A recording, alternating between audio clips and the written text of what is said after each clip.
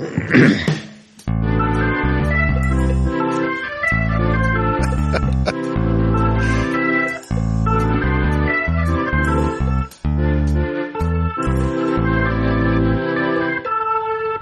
cowbell! Good day to you all. Welcome to Generation Tech. I'm Todd Brinker, and that throat you heard clearing right at the beginning of the podcast was my partner in crime, my dad, Jack Brinker, the other generation. How you doing today? Oh, I'm almost cleared, but just give me another shot at it. There you go. Yeah, that was a good hefty one, right? Yeah. Yeah. No, it was funny because, you know, I said, okay, we're ready. And there's dead silence as I hit the record, I hit the theme music. And just as I hit the theme music, you cleared your throat. I was like, hi. Right on time. Huh? Yeah. And I can go back and edit it, but, you know, I'm not going to. Yeah, we edit. Wink, wink. Anybody who's listened to this podcast knows I don't really edit too much. You know, other than when we've had like technical issues where one of us drops out completely, then I'll try to salvage that recording. But otherwise, Yeah. Well, anyway, is what it is. We're just days from getting the magical Vision Pro computer. The Apple Vision Pro is supposed to ship on the 2nd, right? Which is Friday? Yeah. Yep. Yeah. So here's the big question. Did you order one? No. Neither did I. No. It's I'm not sure at this point that I will ever order an Apple display device. Yeah. You know, it's all over the place, and I think it'll take a year or two to sort out a little bit. You know? Well, people talk about how the iWatch or the Apple Watch was that way, right? When it came out, it was sort of like a computer on your wrist. And then it sort of settled into, well, basically this is a health device, right? Yeah. And I think that's sort of the same thing. I think they threw spaghetti at the wall and said, it's capable of doing lots of things. What is it you people want to do with it? And so we're going to find out, you know, what it's going to be. And I think it reminds me also of, like, I bought the very first iPad. And it was, you know, agonizingly slow compared to what we have today. Yeah. But what people don't remember is that very first one was a individual single version, meaning that the very second one, they redid the body, made it lighter, thinner, much more handheldable. The first one was very heavy, very thick by comparison to today's, and even comparison to the second generation. And I think that we're going to see the same sort of like physical changes with this. I think they're going to say, you know, some of the extra expenses that we put into, you know, and I think the obvious one is the ability to see people's eyes on the outside. I think that's probably going to go away pretty quick in subsequent versions, but I could be wrong. They may keep that. That may not be that much of a cost to them, and they may say, nope, that's, you know, added value that they see. Well, I see that this as being basically a granddaddy that has future generations that branch off in different ways. And I think ultimately we end up with 3 or 4 varieties just from Apple. Yeah. Well, and I think, you know, Apple, as well as everybody else, sees that there's a future for a device like this, but that device is going to look less like ski goggles and more like eyeglasses at some point. But how we get to that point and when we get to that point remains to be seen, you know. You know. And it's going to be difficult to sell something at a reasonable price that when they all have to have some personalized aspect of them, like how good is your vision? Right, you know, do you need to buy extra lenses for it? Yeah. And the rumor has it that Apple, I haven't seen anything from Apple, but rumor has it that there's 25 different light shields for different sized faces and heads and then 2 different there's the device, then there's the light shield, and then between the light shield and your face then is some sort of padding. And the padding is got a couple different sizes as well. So there's, you know, this thing has to be assembled for each individual who's going to use it in some ways.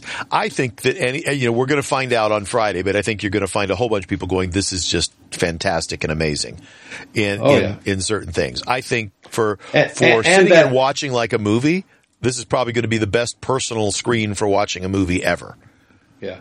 And that'll go on for a little while, but the big determinant for these type of devices is how do they feel after 2 hours on your face?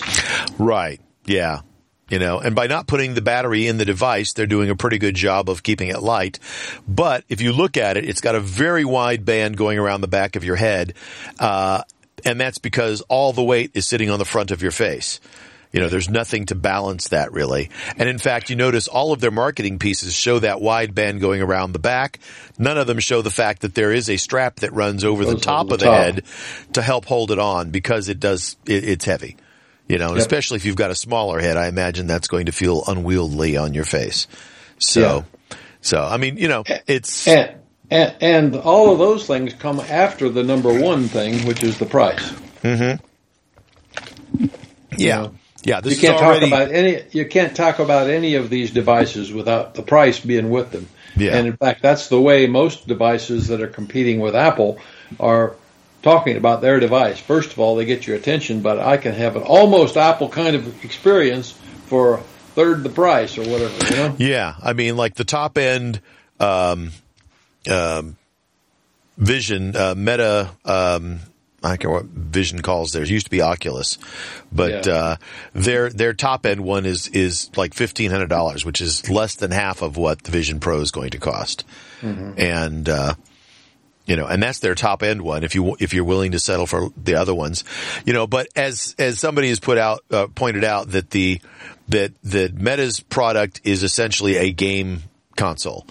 It's just an on-your-face game console. This is attempting to be something else. It will be able to you play games on it, but it's going to be something else, And what that is, I think, remains to be seen. We don't know. I think Apple has some ideas, and obviously they've had people using them. Well, a big part of this is who is building apps for them and what kinds of capabilities are they creating that you can only do with this device. Yeah. Well, they've shown you like which apps ship with it, and Apple didn't even port all of their own apps over to it. Yeah. Like they have a Vision Pro specific version of Keynote, but they didn't do Pages or Numbers for it. Now I understand that you can run the iPad version of it within the device. Well, the reason for those things, like lots of numbers, is that the only good way that you'd have to fill in a spreadsheet is by a keyboard or something. Yeah. But you can pair it with a Bluetooth keyboard. Well, it needs to be fast. But typing on a virtual keyboard in the air is not going to work. Yeah. And I have not seen or heard anything about like a breakthrough in you being able to say, speak to it and say, cell row 5 or row C column 1, enter 54145. Yeah, well, those things, if it's important, they'll develop a language. Yeah. Somehow. Yeah. Because audio or visual are still your best cues. Yeah. And I think they have some assistive technology that does that kind of stuff, but it's just you have to speak at a very specific cadence and very clearly and with certain intonations for it to work well. Yeah. So there's lots of technologies surrounding the devices, as well as the inventiveness of people's minds that will shape the future of these things. It's going to be interesting to see how many native written applications are available on Friday. So when you get it, when you go to the Apple Vision Pro store, what's there? Versus, we covered an article that had listed a number of them. I don't know if we mentioned all the things, but the interesting thing is there were some of them that were nothing you've ever heard of before. Right. Well, I think the most interesting is the things that have been omitted. Like, Netflix has very specifically come out and said, no, we're not building a Apple Vision Pro specific app. And that also means, and they've chosen not to make their iPad app compatible. So if you want to watch a Netflix show in the Apple Vision Pro, you can do it via the browser, but that means that you can't download it. So like if you're traveling somewhere and you want to be able to watch a movie, you cannot do that. Not on Netflix anyway. You can do it with Disney, you can do it with Apple. Yeah. But you cannot do it with Netflix. So yeah, they're all trying to flex their muscles and drive their business, Yeah. Well, Apple and Disney have always had a pretty close relationship too, and I wonder if maybe Apple has given Disney like exclusive streaming rights for a period of time, and that's why Netflix isn't there. Because I think, everything I've been able to discern from this is that one of the major uses of this and one of the major upgrades of this over alternatives like laptops and iPads and certainly phones is the ability to watch movies in a large screen format anywhere. Mm-hmm. Yeah. And so I would think that a lot of streaming services would want to get on that. Of all types of software out there, that would be one of the things I would think would be a no-brainer for, a high-resolution device. Yeah. If I hadn't bought my TV for Christmas 2 years ago, I guess was the first Christmas. So this was the second Christmas, this past one. Yeah, so you've had a year and change. So a little over a year. And I figured every time I bought a TV anyway, I've kept it for at least 10 years. Yeah. So in terms of display devices, I'm still so enthralled with the quality of the box that I got, the picture part of it. And in fact, I'm starting to like the stuff that's included with the OS, a whole bunch of stuff just thrown in for change, because we're really getting serious about thinking of getting rid of our cable system, because they keep not dropping services as time goes by. They seem to have trouble negotiating with service providers, don't they? They do. Yeah. Well, what was it? Was it one of the major networks you can't get? Yeah, I'm with AT&T, and they dropped NBC. Right. Okay. And so I can find alternatives now to these things on these other channels. And so the more times I find alternatives, the quicker we're going to be leaving them. Yeah. And, well, I mean, essentially, you're paying for the if you have some of these streaming services, you're paying for some things twice. Yeah. And so it doesn't make sense. I'm doing that, and I have been trying very hard to convince my family to let me stop.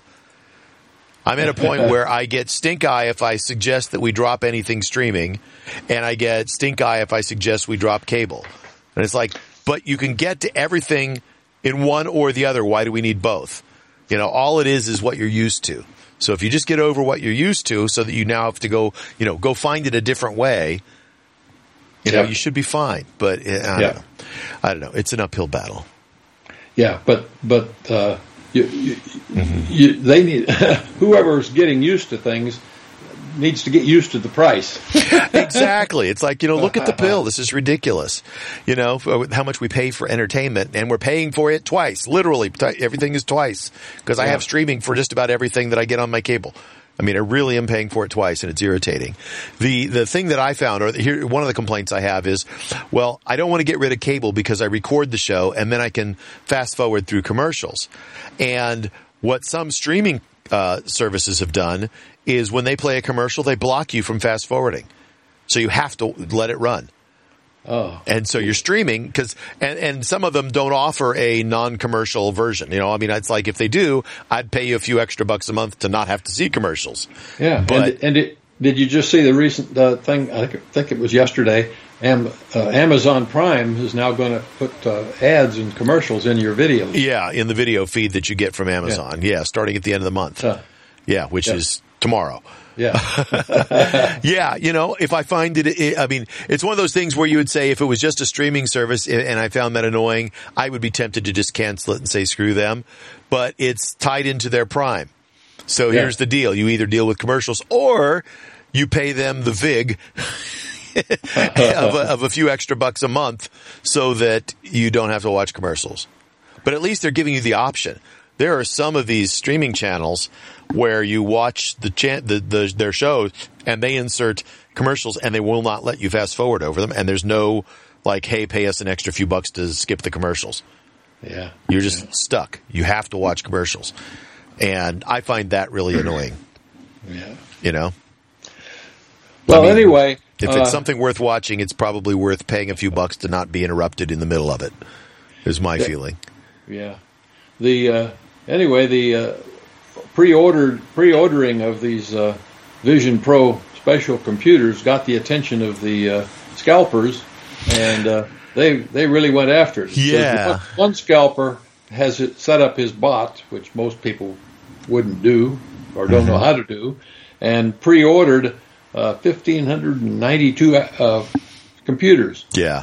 In one order. And so already you're seeing out on the thing, don't wait around for Apple. If you don't have your thing yet, you can go on and bid. Yeah. In some cases, or they'll just set a price. Huge markups on these things. Yeah. And from what I've understood, if you go on even today and order one, you'll have it within a couple weeks. There is not a big backlog. So either there was more of them made than was claimed, or the demand is lighter than expected. And honestly, I don't think it's that the demand is lighter than expected. I think Apple priced it this way to keep the demand down.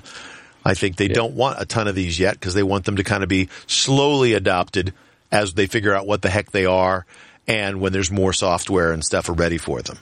You know? And no company wants the scalpers in their game. Right. Yeah, and in fact, I've read several stories about this same, bot type, probably the same story or same information, saying that it's alleged because obviously the scalper themselves is going to, and Apple's not going to talk about it, and that Apple has some things that stop you from doing that because the process, you have to scan your face in order to even do the order, so that so they know which light shield to send to you. And so, and Apple has done some things to stop, multiple orders going to the same location. I was going to say this is a particularly bad type of article for scalpers because of the fact that they can't sell you the customized experience you get if you bought from Apple. Right. And that's worth something. It is. Yeah. In fact, I know listening to some podcasts, some other people have ordered them. Almost every one of them ordered them for pickup in the Apple Store because of the concerns about, well, I scanned my face, but what if I find out that one doesn't quite fit right? If I go pick it up in the store, the assumption is, and I don't know that Apple has said this, but the assumption is they're not going to let me leave the store until I've got the right fitting part. And so if I pick it up there and it doesn't fit right, they will let me, swap it for one that does fit right. Right. You spend $3,500, starting price on something. By golly, it better be right from the get-go because, I wonder how many people are going to find out that they're that they got the wrong face shield and then be reaching out to Apple saying, hey, we got to do this again. Apple has a pretty good, like no questions asked return policy for stuff ordered, within 2 weeks. So I think a lot of people will be going like, I'm happy with the device, but, it doesn't quite fit my face right. Can we try a different shield? And obviously when you're pre-ordering it, you're scanning your own face with your phone. I suspect that if you do it, in store, they might have a little bit more controlled environment to be able to get a better scan, or holding your face more still, whereas you doing it on your own may not do it quite right. Right. So we'll start hearing about those things after tomorrow. Let's see, Friday, right? Friday's the day. So I have a question for you. Apple announced that they would be starting Friday also doing demos, that you could sign up and go take about a 20-minute demo at an Apple store. Did you sign up for one of those? No, I didn't. We had talked about it. I know, and I said I was going to go down to the Apple store, and there was always something else got in the way. Yeah, and I never did it either. I think you can just do it online, but I didn't do it. So, I don't know. Let's see, Apple Vision Pro accessories. I don't know. I don't see a place where you can just say, hey, I want to go get a demo of this thing. Yeah, I might just give the Apple store here locally a call just to see what's up. No, I'd call it at a time where I could go down right away. If they're not busy. Yeah. I mean, you might be better off just going in on a whim. I'm actually looking at like one of my Apple stores right now to see if there's a place to sign up for demos.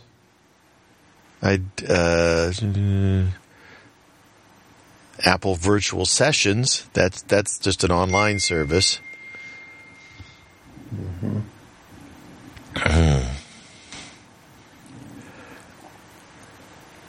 Yeah, you can reserve shopping sessions, make a Genius Bar reservation for support.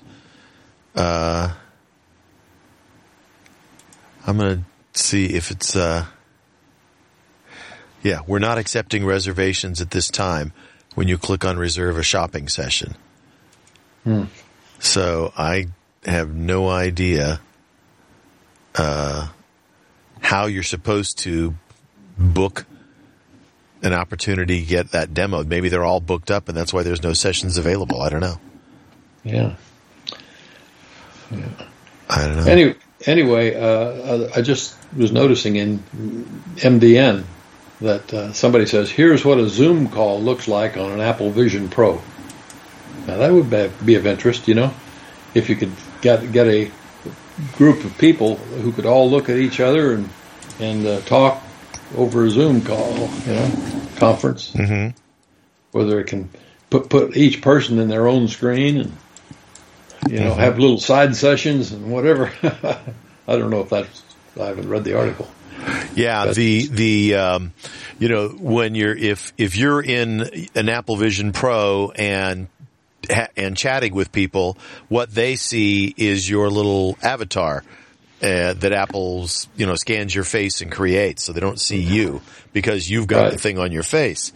So I think it will remain to be seen whether people who are in chats with people using Apple Vision Pros accept or deny the avatar being there, Yeah, there's that uncanny valley of looking like an animated version of you that sort of looks like you, but not really.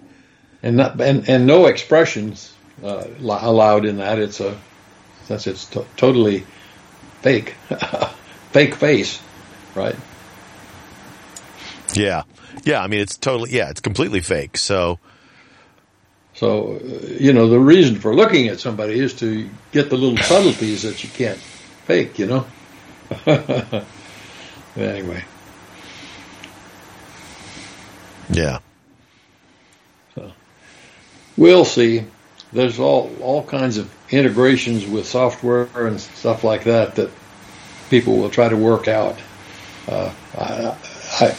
You can look at the new technology and say, ooh, you can immediately see the good parts, but when it comes to how well will it really work getting various jobs done, I don't know how well that really will fit in. I'm sure somebody has a better way of doing conferences than Zoom currently, but it probably doesn't require one of these things to do it, Yeah. So I'm looking here at an article that's talking about, it's a 9to5 Mac has an article about booking the Apple Vision Pro demos. And they say to book the slot, you'll need to wait until 8 a.m. local time on launch date of February 2nd. Early slots are likely to book up fast. So, you may or may not get a spot, but. Are you there? Yeah, I'm here. Are you there? Yeah, it got quiet, and I just thought maybe. Oh no, I just was saying, I just read that little bit about the fact that I was thinking that they maybe were already open for booking, and they're not. So even if you and I had wanted to sign up for a demo, we can't do it. They won't even let you sign up for the demos until the day of shipping. I see. So on Friday at 8:00 local time, so you can do it 3 hours before I can. You can go online and try to book a demo. And apparently it's about a 20-minute demo. And they scan your face, and then they use some device to scan glasses to then kind of estimate which kind of insert you might need based on glasses that you've got. Yeah. And then... most of them just say they want you to bring in your prescription. Well, I've had these glasses for 10 years. Right. Well, what they're saying is that when you order it, if you want to order prescription lenses, you have to then have a prescription for them. But what they're saying is when you come in for the demo, they will scan your eyeglasses for prescription lenses, and they'll use a device to scan your glasses and automatically determine your prescription. They will then fit an appropriate prescription lens into your demo unit. So apparently they've just got a set of all the lenses there, and they can, pick which ones they need to pop into the demo unit for you to use. Yeah. Now, my guess is each store probably with each demo unit, they've got a whole package that ships with the demo unit, right? They've got each of the different face shields, each of the different face pads, each of the different lenses. Yep. So each demo unit sort of has all the options that you can then, they can make it fit for you for the test. Well, what they're really looking for and hoping for is that when you come in for the demo, is when you're done with the demo, you say, make out the bill, package it Pack up. One up, let me take it home. Yeah. Yeah, no, they said the actual demo is designed to leave you wanting more. So. Anyhow. Yeah. Here's an interesting thing too. They said the demo is limited to a maximum of about 25 minutes. And privately, several retail employees have said that they felt that their head was tired and sweaty after about a half hour of use. So they're limiting it to a half hour because any longer than that, you might start noticing that this thing's kind of heavy on your face and it's not that comfortable. Maybe. We'll see. Again, we won't know till people actually are using it. Non-Apple employees are using it and able to talk about it. Yep. So. And they'll have face identification to catch you if you come in the store again and you said bad things because you yeah. You got really tired or something. Yeah, they're like, okay, you're banned. Here's a guy with weak neck muscles or something. Yeah, you've been blacklisted. Never again shall you use any of our stuff for free. So apparently, too, they've got a deal like they do with most other Apple stuff. If you have an Apple card, you can pay it off 0 interest over a time period. So it's for those who have the Apple card, that's a benefit. And you get cash back on that purchase too. So you figure what is it, 3%? So you discount the price by 3% by buying it through your Apple card. So something to be aware of. Yeah, I figure Friday I'll go online and see if I can sign up for a demo. Why not? Yeah, that sounds a reasonable thing to do. I don't know if I'm doing anything early Friday morning or not. So. Yeah, apparently demos will be available on Friday, Saturday, and Sunday. At least initially. There's been no talk about if they'll continue doing demos later or not. Yeah. So, grab a time slot if you can, I guess. Yeah. They're just trying all the marketing things they can think of that might help sell them.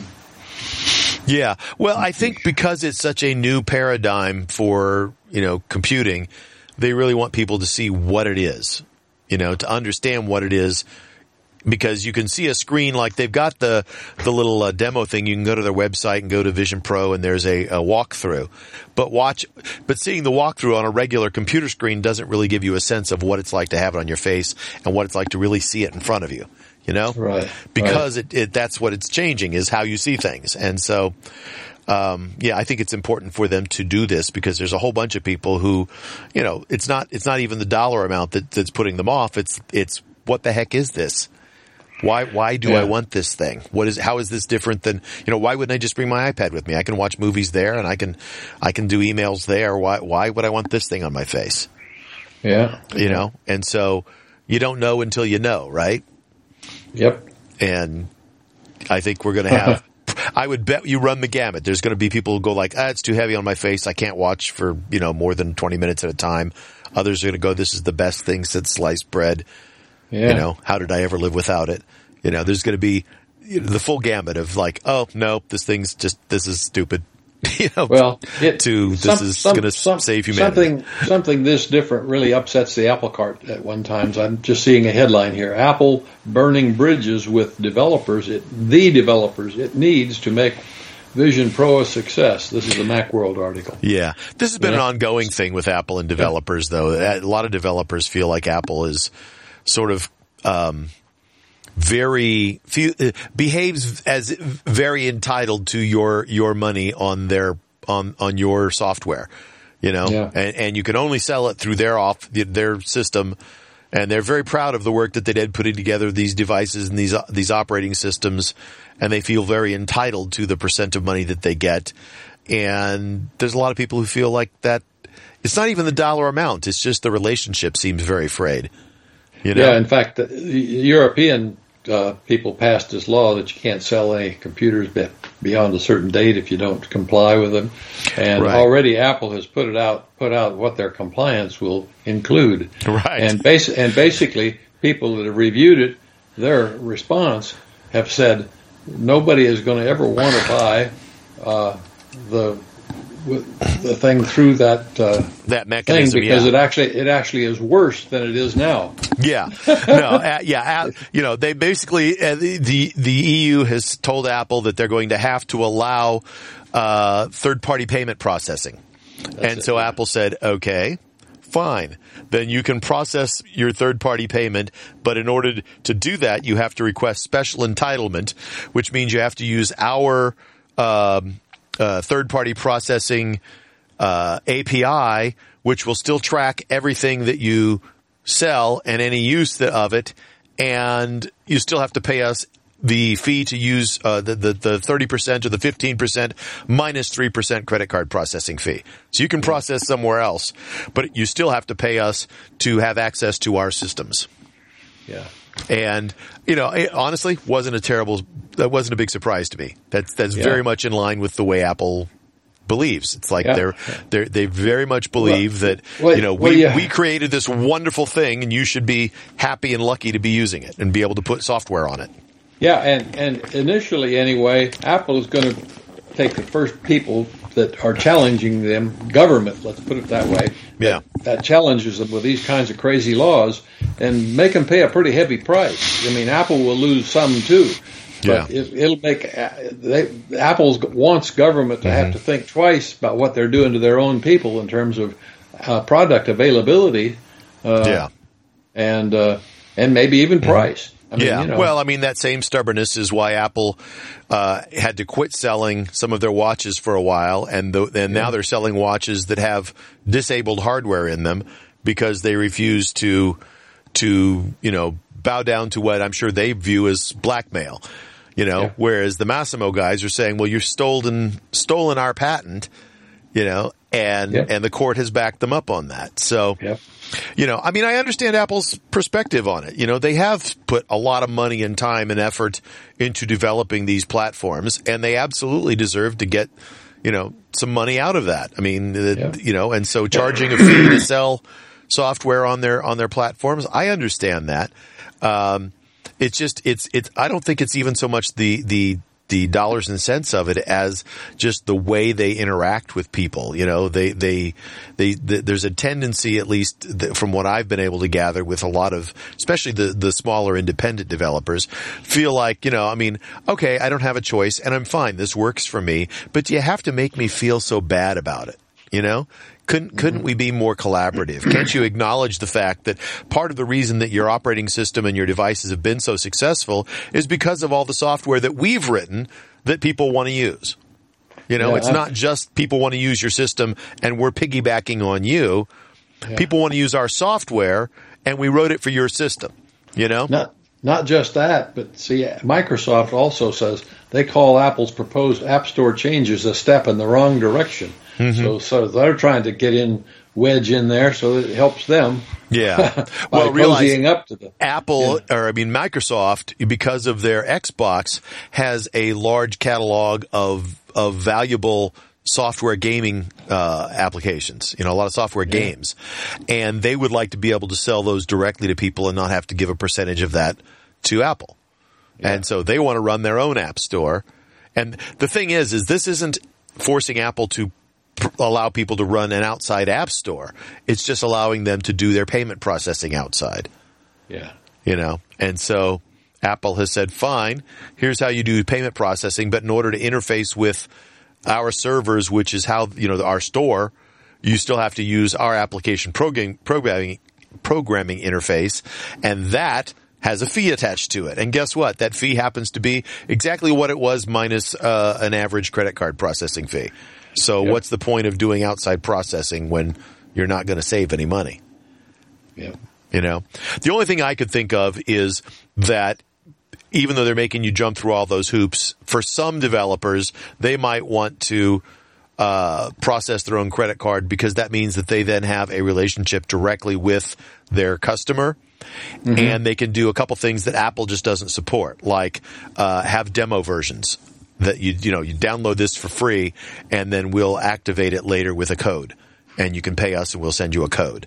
Apple doesn't support that through their App Store, so Apple requires that anything that is on the App Store have value and be functional immediately. So it's either free and works, or it has some functionality, and then when you pay, you unlock more advanced functionality, that kind of thing.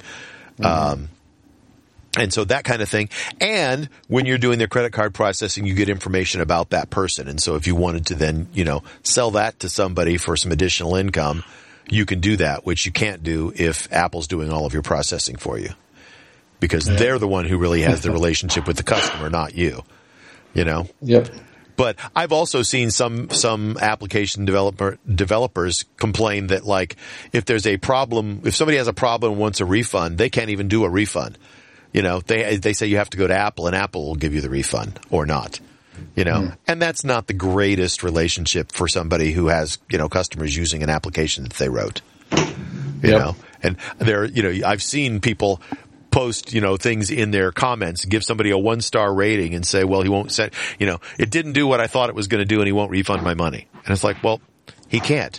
He didn't take your money. Apple took your money. So talk to Apple, and Apple does, they do that because I've read developers say, when you get paid from Apple, it's for sales from 60 days ago because they hold on to it for a while in case somebody wants their money back. So, yeah, but that's all part of the, you see the developer's agreement when you sign up as a developer, so you know what you're getting into. If you don't like it, develop for a different platform, But people want to develop for iOS in particular, because that's where people are. That's where the customer base is. That's where your customers are, that's where people are that you can sell to. And that remains to be seen with Vision Pro. I think that's going to be, it's a problem for any new platform, right? Is who wants to develop software because there's only a few people who even have these things. So if you're creating software for that, you're kind of gambling that it's going to be successful and that there's going to be a continued demand because you're putting a lot of time and effort into creating an app for that. Yeah, that's a big part of the calculation before you ever start on it. Yeah. It's like, how much time am I willing to put into creating an app for this thing that maybe 1,000 people will see and 100 will buy? Right. And obviously those are not real numbers. I'm just making them up, but when you've got literally billions of people who have iPhones, you say, well, that's a no-brainer. There's lots of people who might see my app and want to buy it there. Yep. So, and I can also see, because as a developer, it's a little more, you have to do a little bit more programmatical work, but, you can check a box and say, hey, you can run my iPad app on the Vision Pro, or you cannot. As a developer, you can decide that.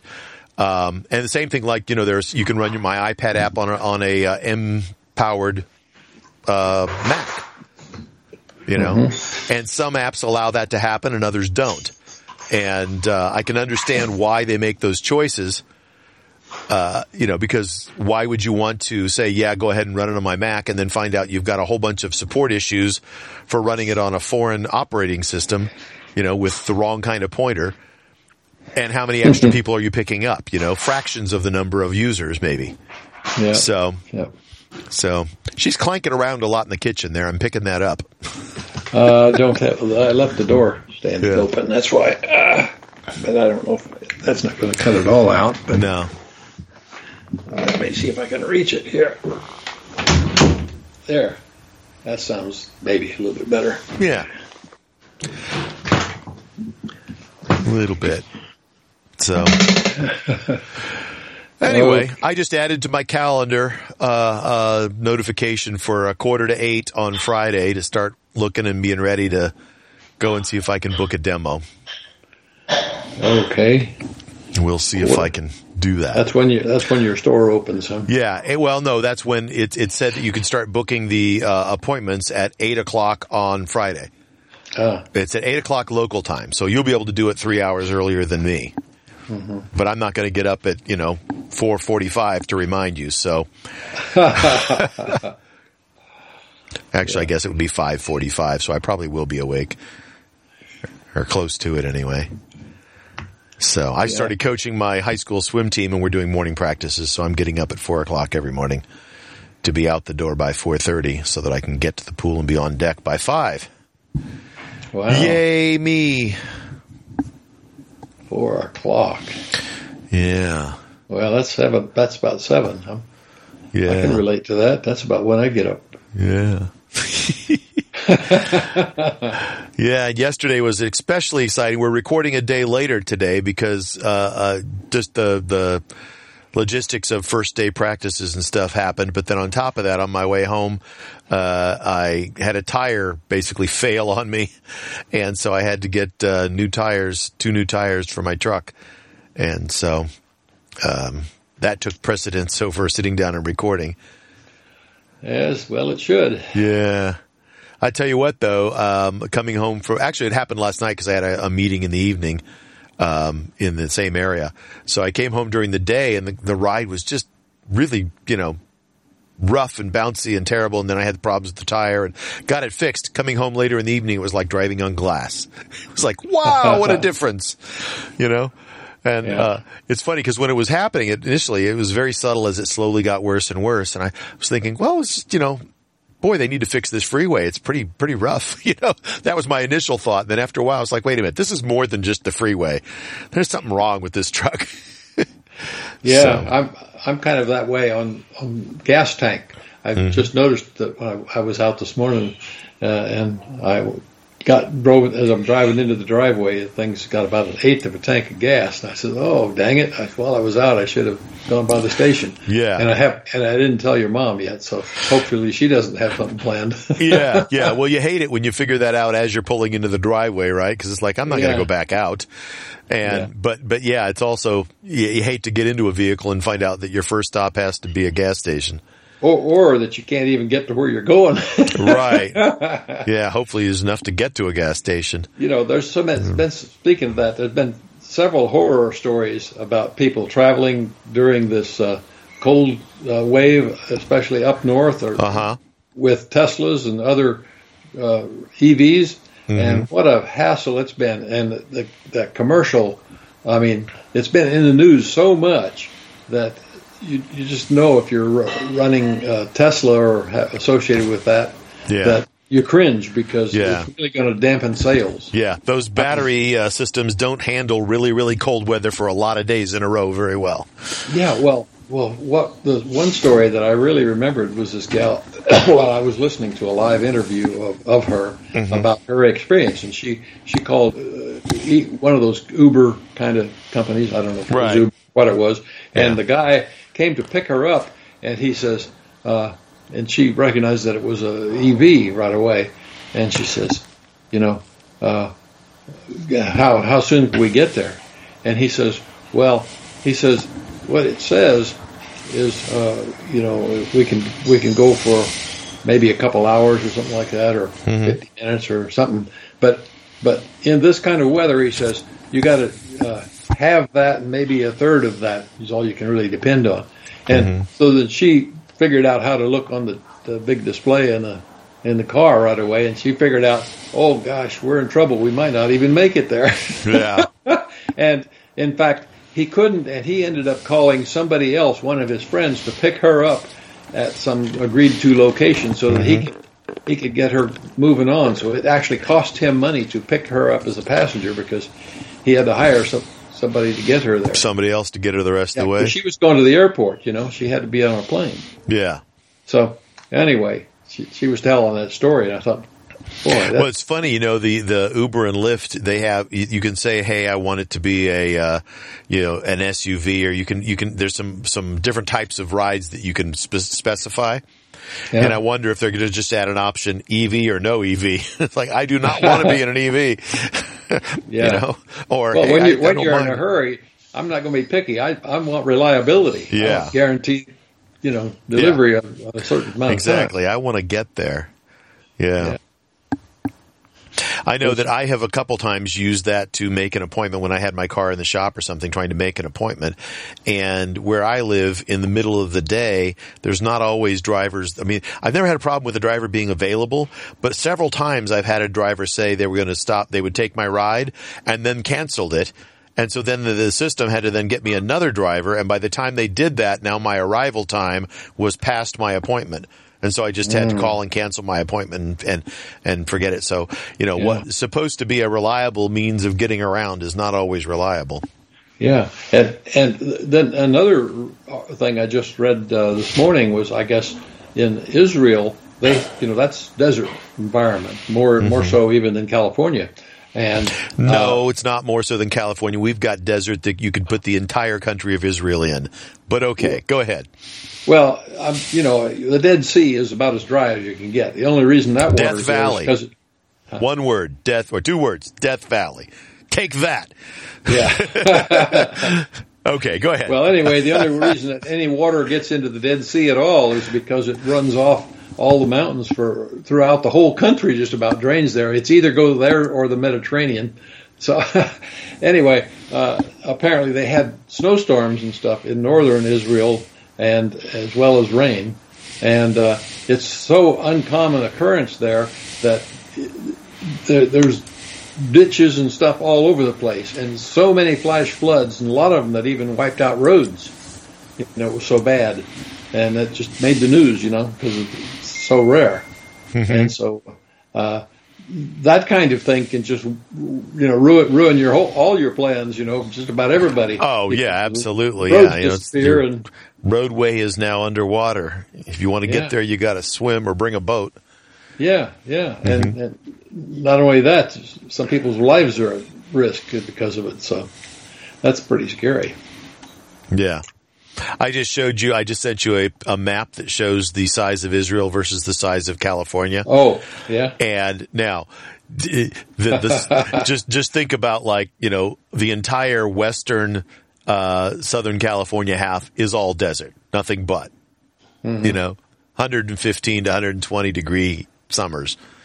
So, but at the same time, the northeastern side of California is like living in the forests of Oregon and Washington. So, Yeah.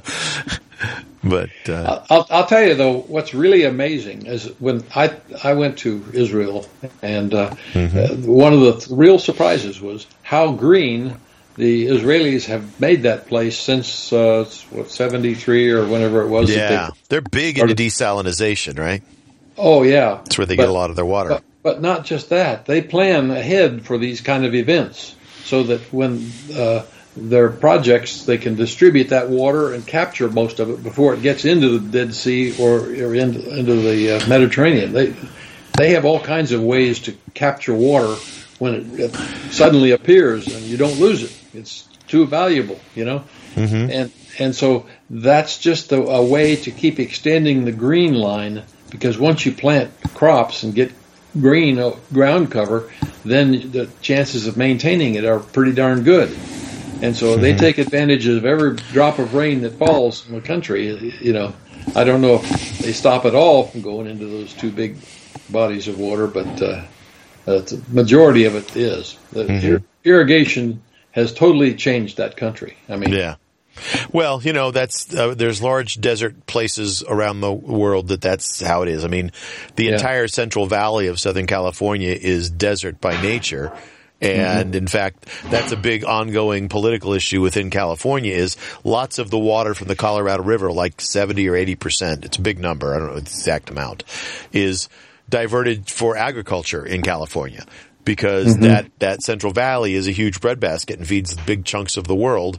And besides that, California is in this big agreement with the other surrounding states like Nevada and Arizona and all of that too, that all have laid claim to water. Right, yeah. How much of that water comes to, the bulk of it comes to California, and then the bulk of that goes to agriculture as opposed to to individual homes for water and that kind of stuff. So, we've had some water rationing and stuff going on here.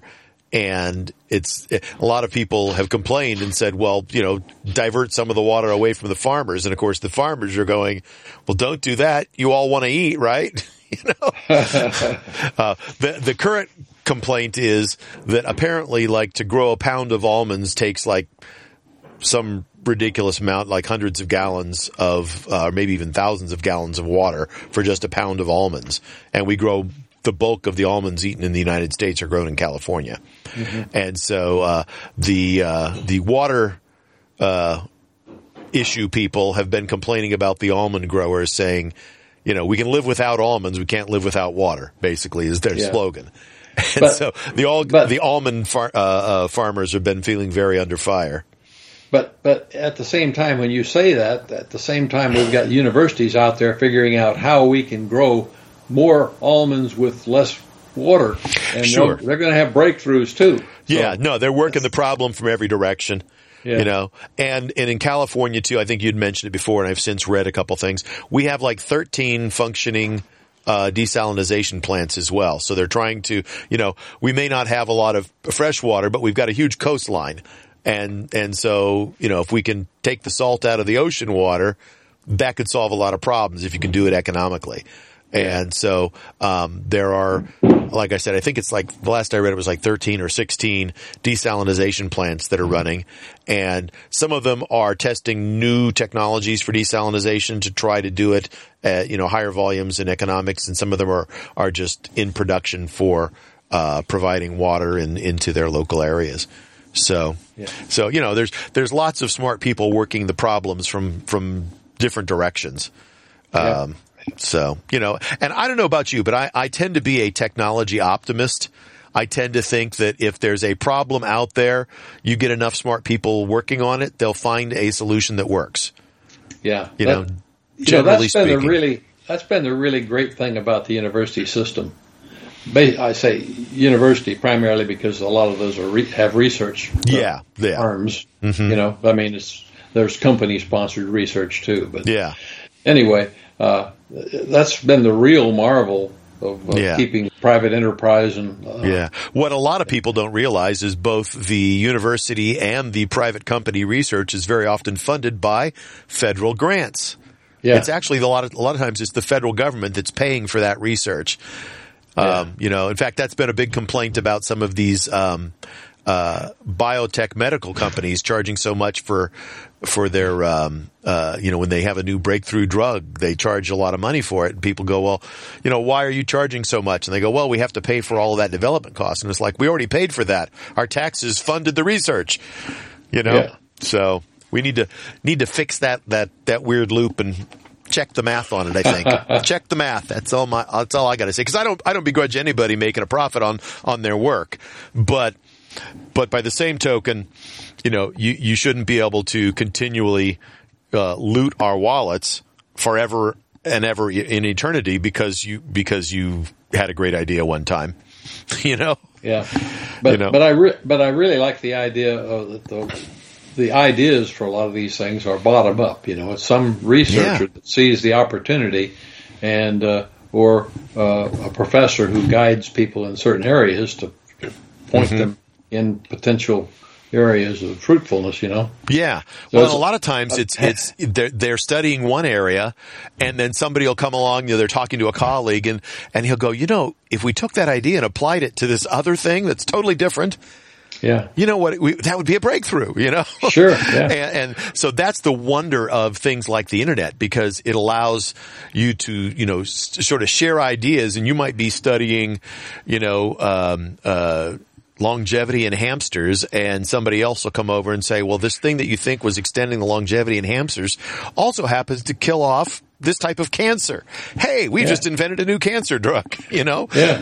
Well, I'm especially marvel at this because at one point in my career, I was managing the development of electronics aboard our strategic intercontinental ballistic missiles, which were very expensive, had big budgets at the time because we were in a competition with our enemies, and so we pretty much felt we had to succeed. Yeah, a lot of resources going into it because there wasn't an option.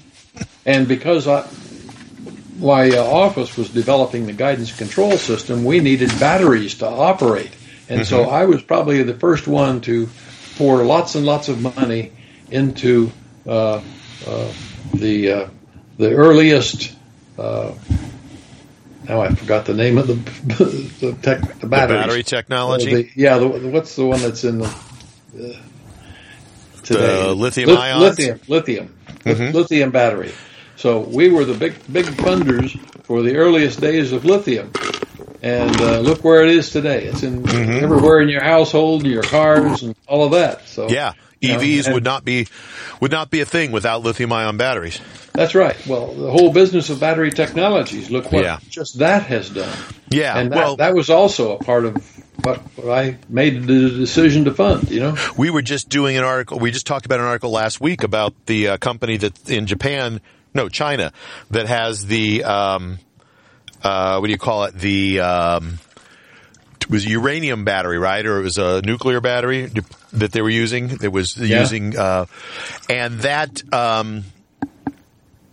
battery was something that NASA has developed. That was something that they're using on spaceships.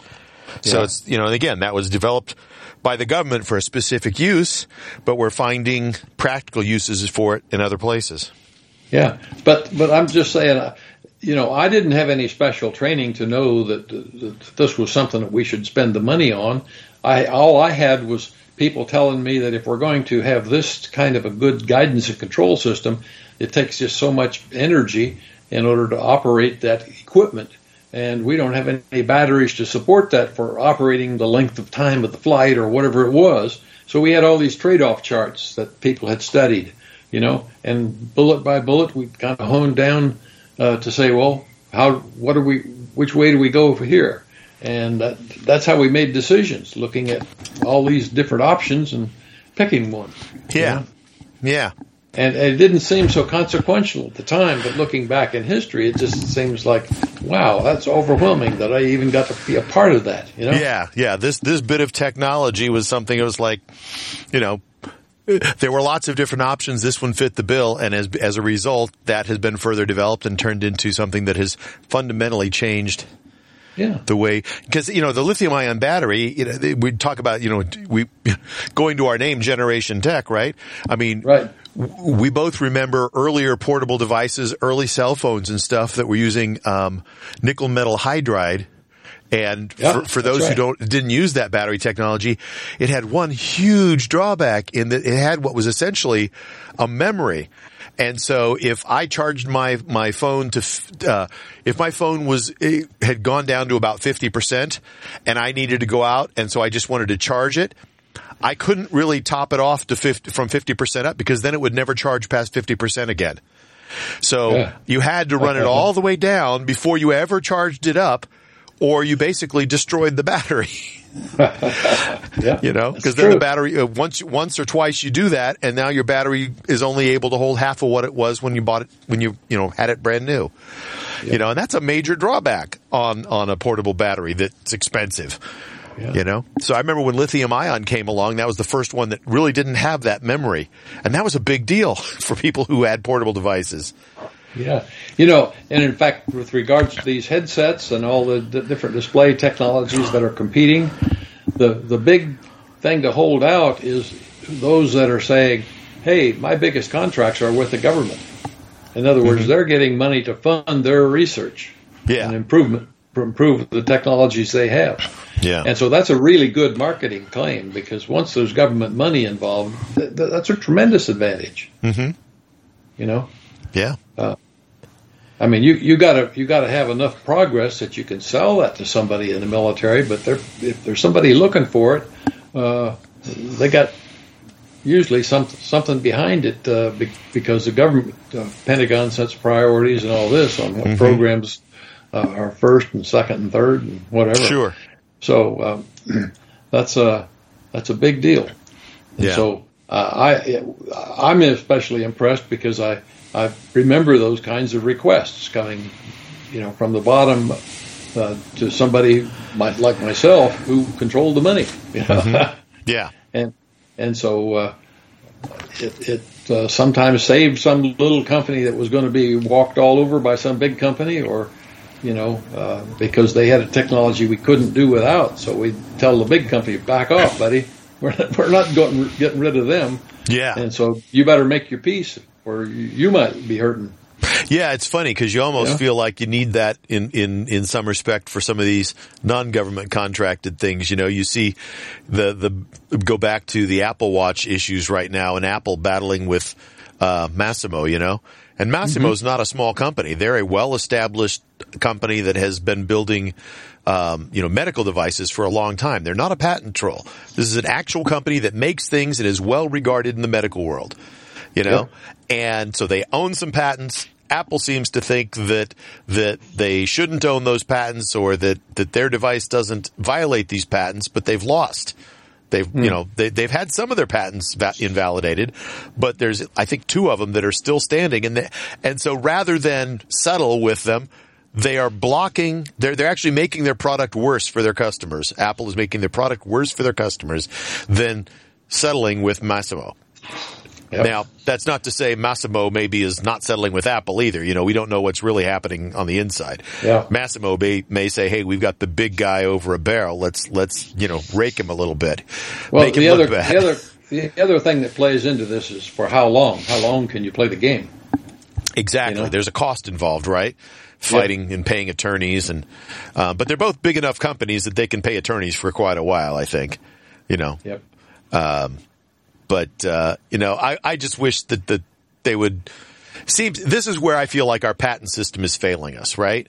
There should be, I don't know, maybe it's not, maybe it doesn't make sense, but it seems to me like if you're given a patent, you should not be able to deny licensing it to people, but then there should be like a minimum percentage fee that they have to pay. And that should just be part of the law. So that way, we're not stifling innovation by using somebody else's stuff, but you get compensated. And there's no negotiating to be done. It's just, here's the flat rate. It's like if you're going to use somebody's patent, you have to pay, X percent of the cost of manufacturing that device or something to them. And not the whole thing. Yeah. So it's like not a percentage of the Apple Watch, but a percentage of the cost of, the sensor that they have infringed upon. Yeah. That's my feeling anyway. I feel like our patent system, while I understand the reasoning for it, has more often than not is stifling innovation instead of protecting innovation. Well, I'll tell you, wherever the legal system gets involved, that's always the case. Those costs I really hate because they're not productive toward the customer. Right. Yeah, they're not. And it's because we're all fighting over money. I mean, that's really what it comes down to. Yeah. Yeah, well, and that's what the whole patent system does, is it says once you have an idea, you can claim it as yours, and now nobody forever after will be able to use that without paying you money.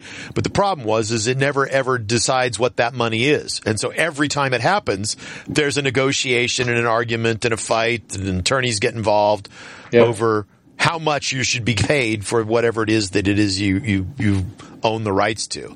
And it had a lot of it has to do with the skill of describing that original patent. So that you've got absolutely, absolutely. What the patent actually is for is very important. But the other thing that I think is I feel like the whole thing has then also been, perverted by the big companies with money getting the laws changed to keep extending the life of the patent. It just should not be in perpetuity. And that's essentially what it is these days. You have a great idea. You should be given enough time to be able to recoup your costs and benefit from having had that idea. But at some point, that stuff should just become public domain. And it just seems like it's way too long, and you can, and the original patent laws have been extended and extended and extended. Same thing with the copyright laws. I mean, it's ridiculous that, that Disney 100 years in is finally having to give up, the copyright to, the silhouette of Mickey Mouse's face. It's taken 100 years for that to expire because Disney kept lobbying, getting extended and extended and extended. It's like, we get it. We know Mickey Mouse is Disney. If somebody else does Mickey Mouse, we know it's a parody. It's not the real Disney. We know that. We're not stupid. Yeah. Yeah. Well, I think it's just a limitation as to man's capability to manage these things. That you never get equity. Right. And I get it. There's a real sense of idealism, thinking that you can just do, right? Because just do never quite really works. Yeah. So, but it's irritating. It's frustrating, Yeah. And if I haven't heard Apple say anything about having to do this, and I haven't seen anything, indicating that it would go that way, but they've had that pulse ox sensor that is, apparently infringing on Massimo's patent in devices since the Apple Watch 6. Mm-hmm. Clearly, Apple can go in and block access to that and deactivate that device by software. Nobody has said that they're going to go back and deactivate it in all existing devices that had that. So far, basically all they have said is that there's a ban on importing devices with that hardware in it anymore, functioning hardware. And so they've disabled it. But if it came to that, I would be really upset, And the other thing that scares me is Apple's going to find out that they haven't really lost any sales because a bunch of consumers are going to continue to buy these watches that have had that blocked, not even realizing that it didn't have the full functionality that it would have had they been more aware or bought it before it got blocked. So Apple's going to say, it doesn't matter. We still sell them whether it has the function or not. People come in and say, just give me the newest watch. I know they do that with phones. We've got family members who do that with their phones. I've had family members who did it 2 weeks before Apple introduced a new phone. Like, you couldn't wait 2 weeks? Really? You could have bought the same phone cheaper or bought a new phone that did more stuff better. All you had to do was wait 2 weeks. Yeah. And what I got was just a shrug. It's like, needed a phone.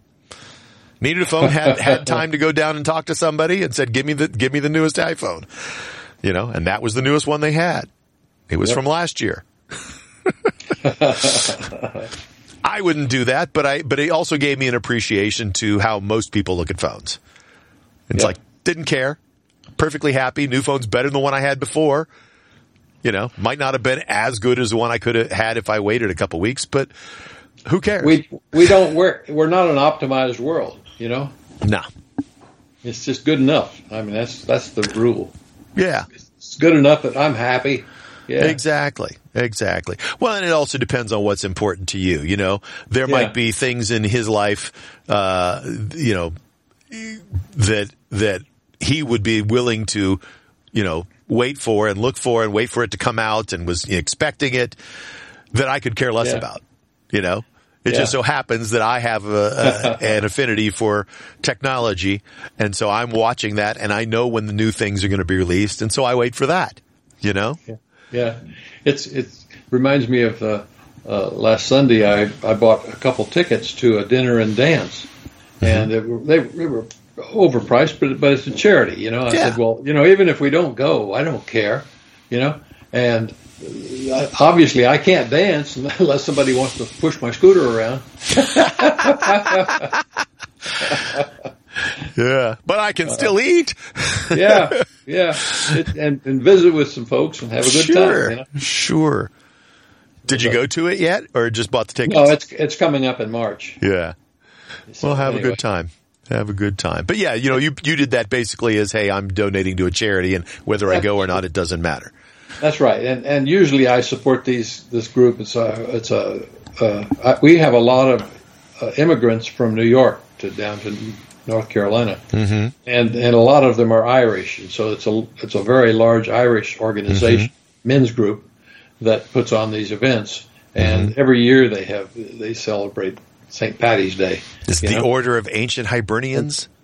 Yes, that's it. How I knew that? I used to have a high school teacher who was a very proud member of the Order of Ancient Hibernians. Yeah. Yeah. Well, anyway, the connection to me is the Irish drank beer, and so did the Germans, and I'm German. And I don't care if you put some green color dye into my beer so it looks funny, That's right. As long as they didn't mess with the taste, Yep. So Apple is supposed to be the first client, no surprise at all, with TSMC's brand new 2-nanometer chips.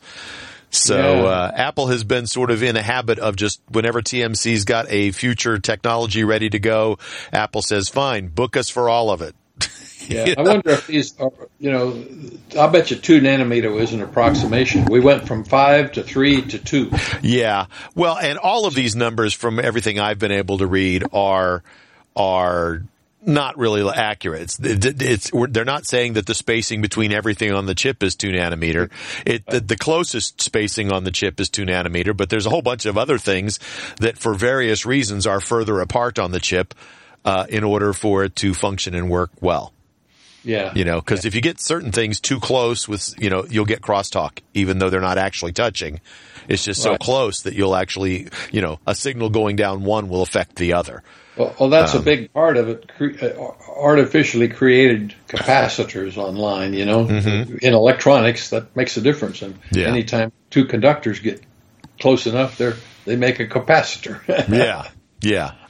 So that's. But anyway, they're estimating that their GPUs will pick up about 20% in speed and about 10% increase in CPU capabilities, and about 100% increase in neural engine capabilities on the iPhone and Macs. And this would probably be the A17 and the the A18 and the M4 chips. Yeah. So, about 30 years ago, I used to manage integrated circuit contracts with different companies, sometimes small companies for developments and stuff. And we were in the millimeter range.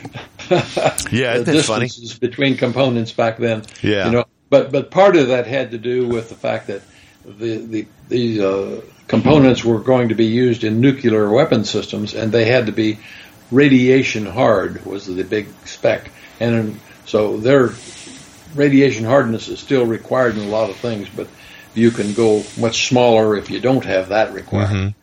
That's why it was funny. I remember in the last year sometime they were talking about one of the landers on Mars, and the processor that they're using in it is essentially a Power PC like what used to be in Macs.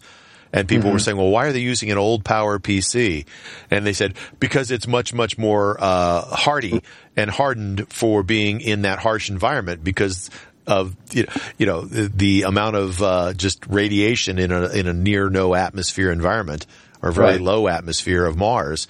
They're getting all kinds of solar radiation and just issues from floating out in space. And a modern CPU would be much less reliable in that instance. Right. So all of this has to do with basically environmental tolerances. And so a lot of people don't think about stuff that doesn't stay on Earth. Right. Yeah. It's a much harsher environment than we're used to here. Ask anybody who's been to the moon, right? All 17 of them. I don't know even how many are still alive. We were supposed to send somebody back to the moon this year, but I guess it's been pushed back till 2026. Yeah, I was going to say, was this a commercial flight or something like that? Well, it was supposed to be done by NASA in conjunction with SpaceX, I think, was how it was happening. Or maybe it was Orion, which is, I think, Boeing's coalition. I think it was like SpaceX was providing the launch rocket and the Orion group was doing like the capsule that was going to land and the lander. And so, anyway, they've had issues with pretty much all of it and said, we're not ready yet. We've been testing, but we're not comfortable trying to hit it 2024. So we're going to back it up. So I think the current time frame is now 2026. Yeah. So. Well, there's a lot of wealthy people out there who don't got money they don't know what to do with, so they thought it'd just be a fun joyride too, and to go do that. But the fact is that nobody wants to be responsible for their deaths if something goes wrong. Well, and at this point, we're not talking commercial flights. These are actually NASA astronauts, and they've already identified the group of 4 that are going to go initially. And apparently, this capsule will handle 4 people, not 3 like the Apollo. But I think the long-term plan is that once we start going back to the moon, that they will build a permanent base there, much like we've had the ISS for the last decade. Sure. Testing this. Now we're going to try to put a base on the moon, and then use that as perhaps even a launch point to head on to Mars. So we'll see what happens. It's real interesting. They've got a lot of plans. And I'm glad to see us progressing, because cool stuff like lithium ion and nuclear based batteries come out of that, which then allows things like the computers and phones and all the toys that we like to do their things. Who knows what'll be next, right? Man does their best work when challenged with difficult problems. Yeah, that's what we've done. We've solve the impossible, and you create a bunch of cool stuff along the way. Yeah. You try to tell people that they can't get something done, and they'll just prove you wrong every time, or at least over some amount of time. Mm-hmm. Anyway. So one of our other articles up here that you'd pulled up was Apple talking about service revenues growing quickly, up over 25% in the last 2 years. It's interesting because I've read a couple things saying that the two biggest things that are service revenue for Apple are selling games in the App Store. The vast majority of income on the App Store is from games. And then the second biggest thing is the $10 billion a year they get from Google for making it the default browse engine. And that's considered a service income. Yep. And it's those two things. Selling games and Google searches. Yep, I can imagine. So I don't know about you. I have long ago changed my default search engine on all my devices from Google to DuckDuckGo. Yes, I do that when I first get them. Yeah, I do too. And when I first did it, I would go back to Google every once in a while and do a search there because I felt like DuckDuckGo wasn't giving me quite what I wanted. I can't tell you the last time I did that. I use DuckDuckGo all the time, and I never go back to Google for searches. Yeah, I just see no reason to just give information to a person who I think disrespects the value of your stuff. Yeah, DuckDuckGo sells placement of search results based on how often those keywords are. People can buy keywords basically, or pay to have their product pop up or their thing pop up in searches, and that's how they do their revenue. They don't sell any information that they gather about the people using it, because they don't gather any information about people who use it. So that way they have a solid revenue, but they haven't gotten greedy, right? Yep. Because that's what Google used to do. But then Google got greedy and started collecting information about all of us.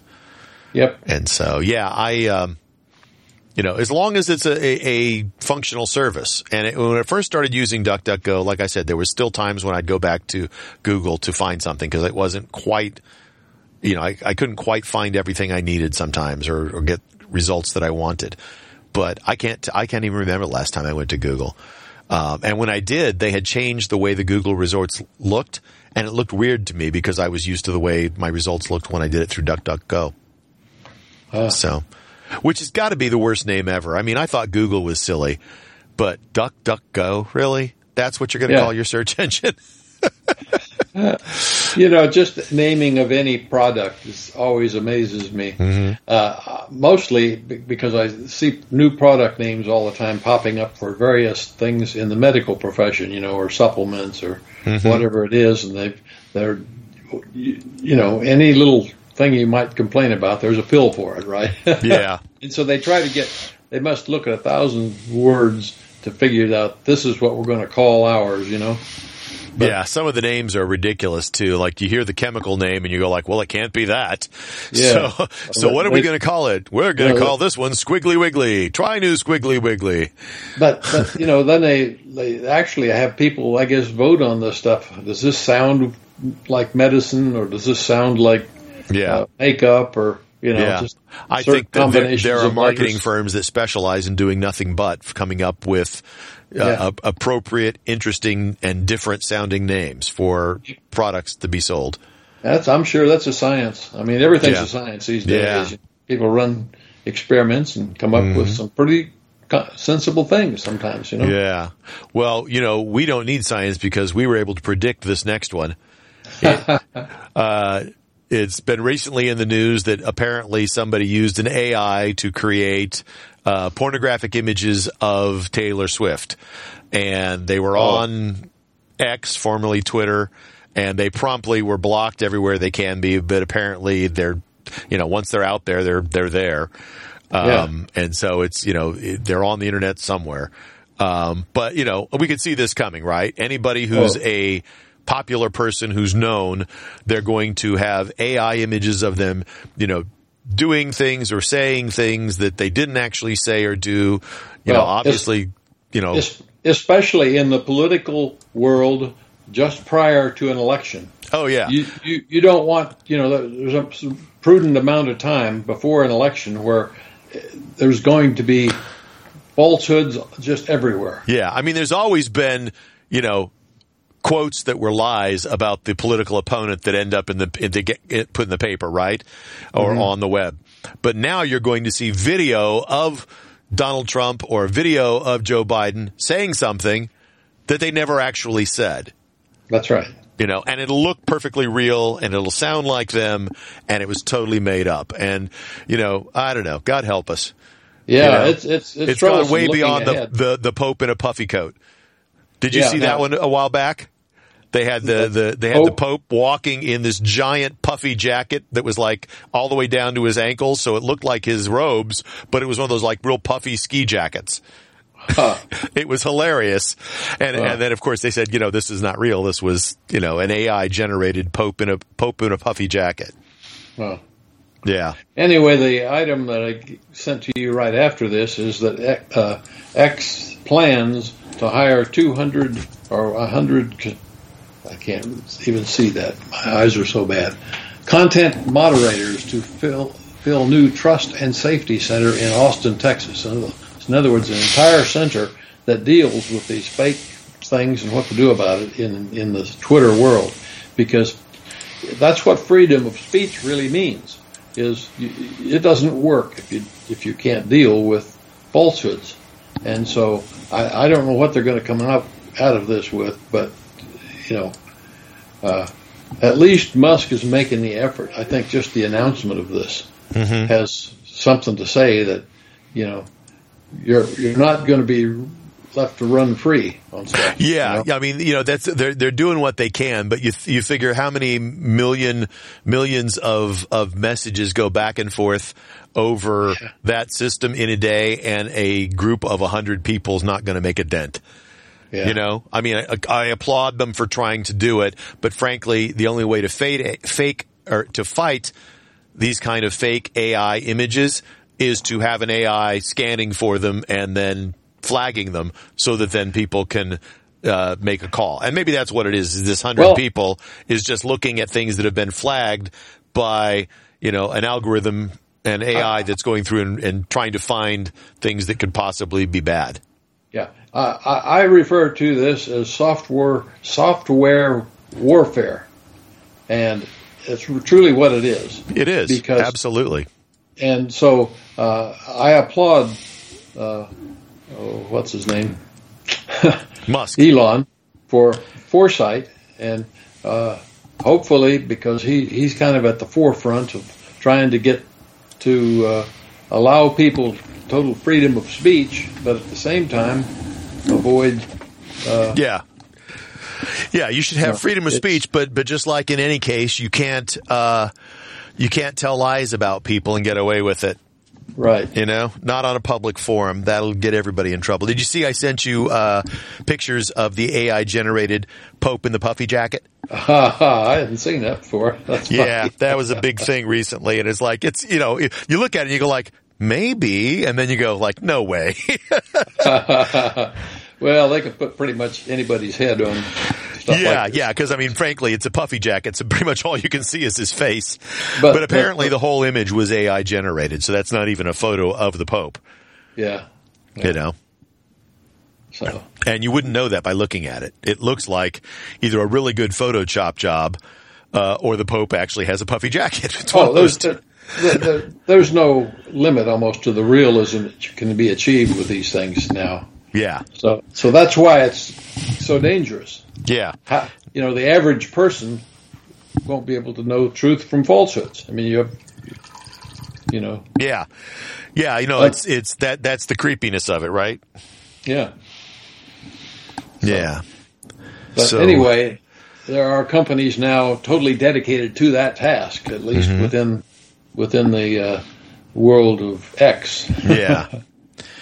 So Apple's M2 MacBook Air is kind of been selling for right around $1,000, which tells me that the old body style on the M1 MacBook Air is probably not long for this world. I'm curious as to why this is. What's driving that? It has to be that something else, and I'm thinking it might have something to do with a combined Mac with an iPad. Because now don't think I put it up here, but there's several people, more than one, talking about the new iPad to come out this year, especially the Pros toward the end of the year, that will in fact be the iPad computer that we've been talking about for many years. Yes, the one that has been long dreamt of by me, right?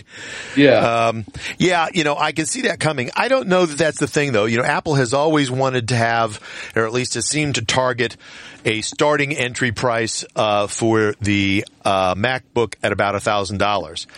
But when they introduced the M2, they kept the older Mac at the $1,000, the M1 version in the older body style. And I think it was because production costs on this were still a little bit higher, and they didn't want to give up that profit margin. Yeah. Now that they've been making this for a while, they're able to sell this at that lower price. I bet they're going to drop the like in the next iteration, when this one goes to M3, they'll probably, or when the M3 comes to the MacBook Airs, they might keep the M2 around and get rid of the old M1 with the wedge shape. That body style, that wedge shape has been around for over a decade now. Yeah, that's the one I have. I got the M1. Well, you have the M1 Pro. It's a 13-inch. Yours is the Pro. Yeah, it's a Pro. That's right. Yeah, I have a MacBook Air M1, and so it's got that, but it looks just like if you saw it, I mean, it's like I don't know, I was trying to think, a couple versions back, a couple years back, they shrunk it by like 3/4 of an inch in each direction, but the basic look of it has been the same for over a decade now, and it's the one that's like thicker in the back and real thin in the front, that kind of blade look, and so I think they're going to just phase that out, and they'll all be this newer kind of, tapered edges, but same thickness all the way through. Well, I think I'm holding my last MacBook ever. Yeah. I did at one point said I want an M1. Right. And of course, then after that, next iPad will probably be an M3 or an M2 or something, whatever. Yeah. But the big thing coming up on the next iPad is the display that's LCD. Okay. And, you mean OLED? OLED, I'm sorry. Yeah. It didn't sound right when I said OLED, yeah. Thank you. Yeah, I was going to say they've been liquid crystals for a long time, but in fact, they've even had the liquid retina, which is what they've been calling the most recent ones. Yeah. And right now, the large iPad has the what do they call it? The micro backlighting, so that it's got lots and lots of little LEDs behind it to light up different sections, so that it's and the 11-inch one doesn't even have that. So the best monitor that you can buy from Apple is either their $6,000 Pro display or a 12.9-inch iPad. That's better than laptops. It's better than everything. But apparently they're all going to OLED, and the rumor is and in my world, the long-awaited hallelujah rumor is that you'll be able to, click a button or click something on the screen or reboot it into a Mac mode, assuming that you have a pointing device and keyboard available, because Macs require pointing devices and keyboards. Right. And I would love that, because that means I only have to carry one device. I don't have to go into Mac that often, but there are some things that just work better on a Mac than work better on an iPad. Yep. Yep. And so I would like to be able to stay using the Mac when I need it. But so that means when I travel right now, I generally carry an iPad and a Mac and a phone and a Kindle. You know, Yeah. if I could whittle that down a bit, I'd be real happy. Yeah. You know, one of the display guys was making the case that for travel purposes, instead of lightweight displays like 15-inch, because to me a 15-inch display is something I'd really like to have. Yeah. You know? Yeah, and that's the thing about this is a 15. We're talking $1,000 15-inch MacBook Air, not the 13-inch. Yeah. Yeah. So anyway, but I when it comes down to what you really like to have in an ideal world, he says, I want a little tiny thing like maybe an iPhone size or smaller even, that's got my processor and it's self-cooling and all that, you know, and from that drive a display when I need it and where I need it. And if you're just on the go, just glasses will do, and they don't even have to be these kinds of Apple Vision Pro type of quality glasses. You know, there's a lot of things you can do that would be could be an adequate substitute for a computer list or a display. You just don't need 15 inches worth. If you have the right thing, you could make it look like it's a 15-inch device in front of you, or a 30-inch, or whatever is just right. But the actual display device is much smaller, you know, because who wants to carry laptops around anymore? Yeah. You know? Yeah, no, I agree. To me, this is something that Samsung has done for a while, and although I'm not a Android guy, but Samsung has it's capital D-E capital X. They call it the DeX system. And what DeX does is it allows you to plug your phone in and then into like a monitor, and then you use the phone processor with a keyboard and a mouse if you want it. So you can use it as a desktop device, but when you're done, you just unplug it and take the phone with you. So everything is in that device. It becomes your desktop computer. It becomes your phone. It's both. And I always thought that was a great idea. I tried doing that once for a while with, I plugged an Apple TV into my computer monitor and then did screen sharing. So I was using my iPhone and did screen sharing and attached a Bluetooth mouse and keyboard and used that as a desktop. And it actually worked reasonably well, but you were still running iPhone software on what was now a desktop device. And so it would really be nice if they supported a mode where when I did that, I was now running a desktop operating system, you know? Yeah. Because as it is, I move stuff back and forth between my desktop and my phone and my iPad all the time, you know, and I've got files that are, you know, I open a Word file and I can open it on any of those devices and save it back to the cloud, and then open it on the other device and save it back to the cloud. I can read it. I can edit it. I can, you know, and I do that with Word and Excel and PowerPoint and PDF files and links to spreadsheets. And there's just a whole bunch of different things that, you know, I use them differently on different devices. Why can't I do that all just from one device? Yeah. And we all know that the processor in our phones today, if you got the biggest, best phone processor, is more than adequate to do all of those jobs. The processor's not the problem. And ideally you'd like to say, well, I've got a processor. Why can't I use it to do all those things? It's just a matter of allowing you to interconnect them, you know, in the right way. And so, and they should all be small and easily portable, you know, and easily assemblable, if you will, if that's the word you use, or connectable. It's a new version of modular computing, right? Right. Yeah, sort of. Yep. But, you know, we've all kind of, in our minds, brought that down to, first of all, let's join the iOS world with the Mac. Let's see, with the Mac. Yeah, I mean, Apple's making swapping back and forth devices easier with things like continuity, and you can cut and copy and paste, or you can cut and copy on one device and paste it on another device. But Apple's perspective of the world is we sell really great devices, and so I don't think there's a whole lot of motivation for them to say, let's find a way to use less devices. Of course not.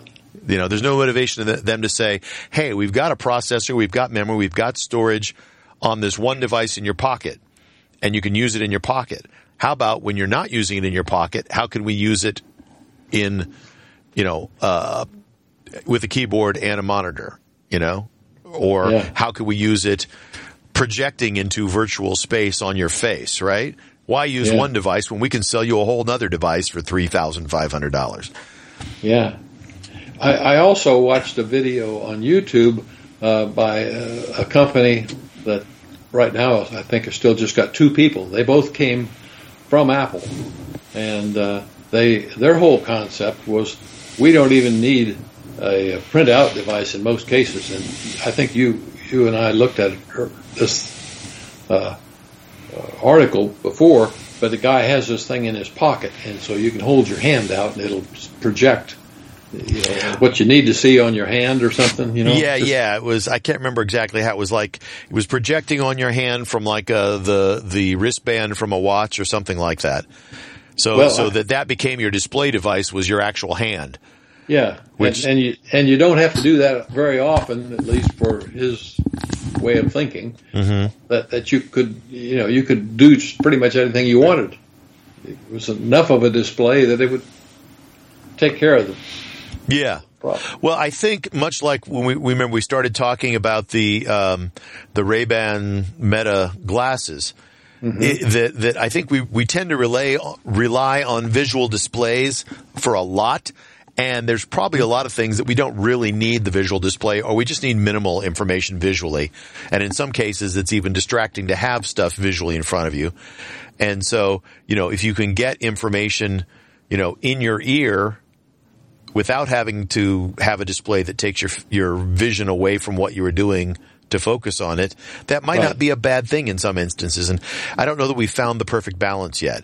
Certainly, there's been, there's an ongoing meme in our society right now about, phone zombies walking around staring at their hand because they're holding a phone in it. I mean, we see it all over America, right? You can't go anywhere in public without somebody, if not having their phone out, pulling their phone out, and, people with their phones walking in telephone and light poles and, stepping off of a curb without looking for traffic because they never looked up because they're so focused on what's happening in their hand. Yeah, this DeX idea is sort of playing with that whole concept, isn't it? It is. Like I said, I had seen this in a, I don't know if it was Verizon or T-Mobile or somebody had it in one of their stores one time, and it was really compelling. Not so compelling that I was ready to switch to a Samsung device over my iPhone, but it makes you think about it, Made me think about it. And we have almost enough technology, like I said, to make this work, because I had, I did a screen share to the monitor from an Apple TV that was plugged into it through an HDMI port. And so I was able to set my phone down, share the screen, and then pair my Bluetooth mouse and keyboard to my phone, and I pretty much had a phone working as a desktop computer. And it certainly had, quite a bit of capability. And I'm telling you, this is when I had like an iPhone 4 or 5. So it's been a while. Yeah. I haven't tried it recently. Actually, I think now that we're talking about it, I actually might try it again and just see how that works. I mean, I've got a monitor right here in front of me that supports AirPlay directly to it. So I could, sit down. I don't even have to plug in the Apple TV. I can AirPlay directly to the monitor to share my screen. And all I have to do is pair my Bluetooth keyboard and mouse to the phone. Well, AirShare works, but it basically requires an adapter which is small, but to convert to do the AirPlay connection. If it's built into your TV, it'd be better. It is built into my monitor, and it doesn't require an adapter. I mean, I see what you're saying. I mean, like I did it before. Previously I used the Apple TV. I just plugged the Apple TV into it and then air shared to the Apple TV so that I could get my video on there. That's how I did it when I did it years ago. But the monitor that I have now is actually a 4K TV as well, and it has AirPlay built into it, so I can just do the screen share, the air share directly to that device. Yeah. I don't have to, so I don't have to plug in anything. It's just I literally have. My TV does that too. Yeah, I have a Bluetooth keyboard and a Bluetooth mouse literally sitting in front of me. So all I have to do is pair them to the phone and share the video, and I could be doing that. Yep. So I may try that, just for some desktop work and see how that feels. Yeah. I have a feeling, this is funny, I have a feeling that the Office type tools that will work best are going to be the browser-based ones, like Google's Sheets and Google's Write software. So I may find that if I want to do this, it works well, but you just use the web-based, versions of Office tools. Yeah. Rather than apps that are built to work at the phone size. Yeah. If I use web-based apps, then I think they work better. I will bet they will. And then see, a lot of those didn't even exist when I did it before. So I had to just run apps for everything. Yeah. Yeah, it'd be interesting to see what kind of combinations of things that can be put together and work well together, Mm-hmm. So might have to write an article, review, and submit it to one of these prestigious papers or something. See if I can steal some of Apple's thunder when they're trying to roll out their new Vision Pro, right? Yeah. It's like, you don't want a Vision Pro, just use the desktop computer you have in your pocket. Yeah. So, and I've got my little $30 plastic headset that I can snap my phone into and get full 3D there. Yeah. I got everything I need. I don't have to spend any money.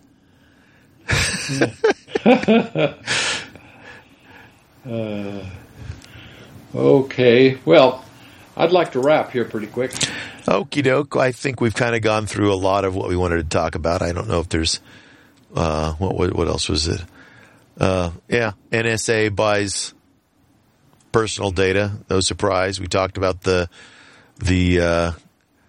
glasses, and we talked about booking Vision Pro stuff, and that was kind of it. So I think we hit all the highlights, right?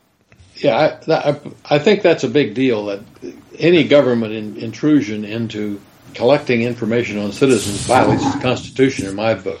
Yeah. Yeah, essentially what was happening is they're saying the NSA is not saying that they obtained it illegally, but they basically went out and found stuff that had been illegally obtained and then just bought it from the pirates that obtained it. Yeah. So that's not good. I was going to say that's kind of a fine line there, isn't it? It's like, well, it's not like we got it illegally. We bought it. We knew it was illegal when we bought it. But you know what? In a court, generally, if you buy stolen goods and you knew they were stolen goods, you're guilty. Yeah, exactly. You're going to jail. So, I don't see any reason that the NSA should be allowed to get away with that when I can't. Yeah. Not that I'm planning on doing anything illegal, buying anything that was illegally or ill-gotten. But in my book, if there's anybody who deserves distrust, it's our government, and the bigger part of government makes it even worse. So I'm anti-feds in most cases of security and information content and all that. Yeah. Because they can do the most damage, and then flows on down to the states, local government, and all of that. Right. Well, I will say the very fact that this article is being posted in a 9to5 Mac link is indication that at some level the watchdogs are working because they found out about it. They're making it public so that then people can take action, so that, our representatives, they mention a Senator Wyden here, can go in and say, hey, wait a minute. They need to stop this, and we need to put put a leash on that dog. So. Yeah, this is an Engadget article, isn't it? 9 to 5 Mac. Are we talking about the same article? NSA buys personal data illegally? Oh, I clicked on the wrong thing. Yeah. Got the wrong article. Yeah. Sorry. Yeah, there was a couple other Engadget posts, like the 15-inch MacBook Air at $999 was one. But this one is the fine folks at 9 to 5 Mac. By the way, I just wanted to quickly say two things. One is I shared an article with you. Om Malik does a review of the Apple Vision Pro. And he always has, I think, an interesting take on stuff. He's also somebody that I follow in my photography app, Glass. He's also a fine photographer. Has a very unique style, or a very specific style, at least, that he's been working in recently. And I like it. And so anyway, I shared his review. And then secondly, I just want to throw out a happy birthday. February 1st is what I call my brother-in-law once removed. My brother's wife's brother. So it's my sister-in-law's brother. So brother-in-law once removed. Happy birthday to what's his name? What's his name? Monty. Happy birthday, Monty, and hope you're well, and I'll see you soon. So anyway, that's all I had to say. You got anything to add? I was just going to say, because you brought up birthdays, I think for the last 2 weeks we have friends or family that have had birthdays on my calendar every day. Yeah. One after another. Yeah, you share your birthdays on your calendar, so it's like you see them all the time, right? Yeah. And so they come up when I pick up my iPad in the morning, and I say, here's another one. How long is the stretch going to last, Yeah. It's really amazing. Yeah, you're on a good run here, right? Yeah. Yeah. And celebrating a birthday is always a positive thing. So it's hard to believe we got through this without saying football, but we're looking forward to the Chiefs taking the Super Bowl.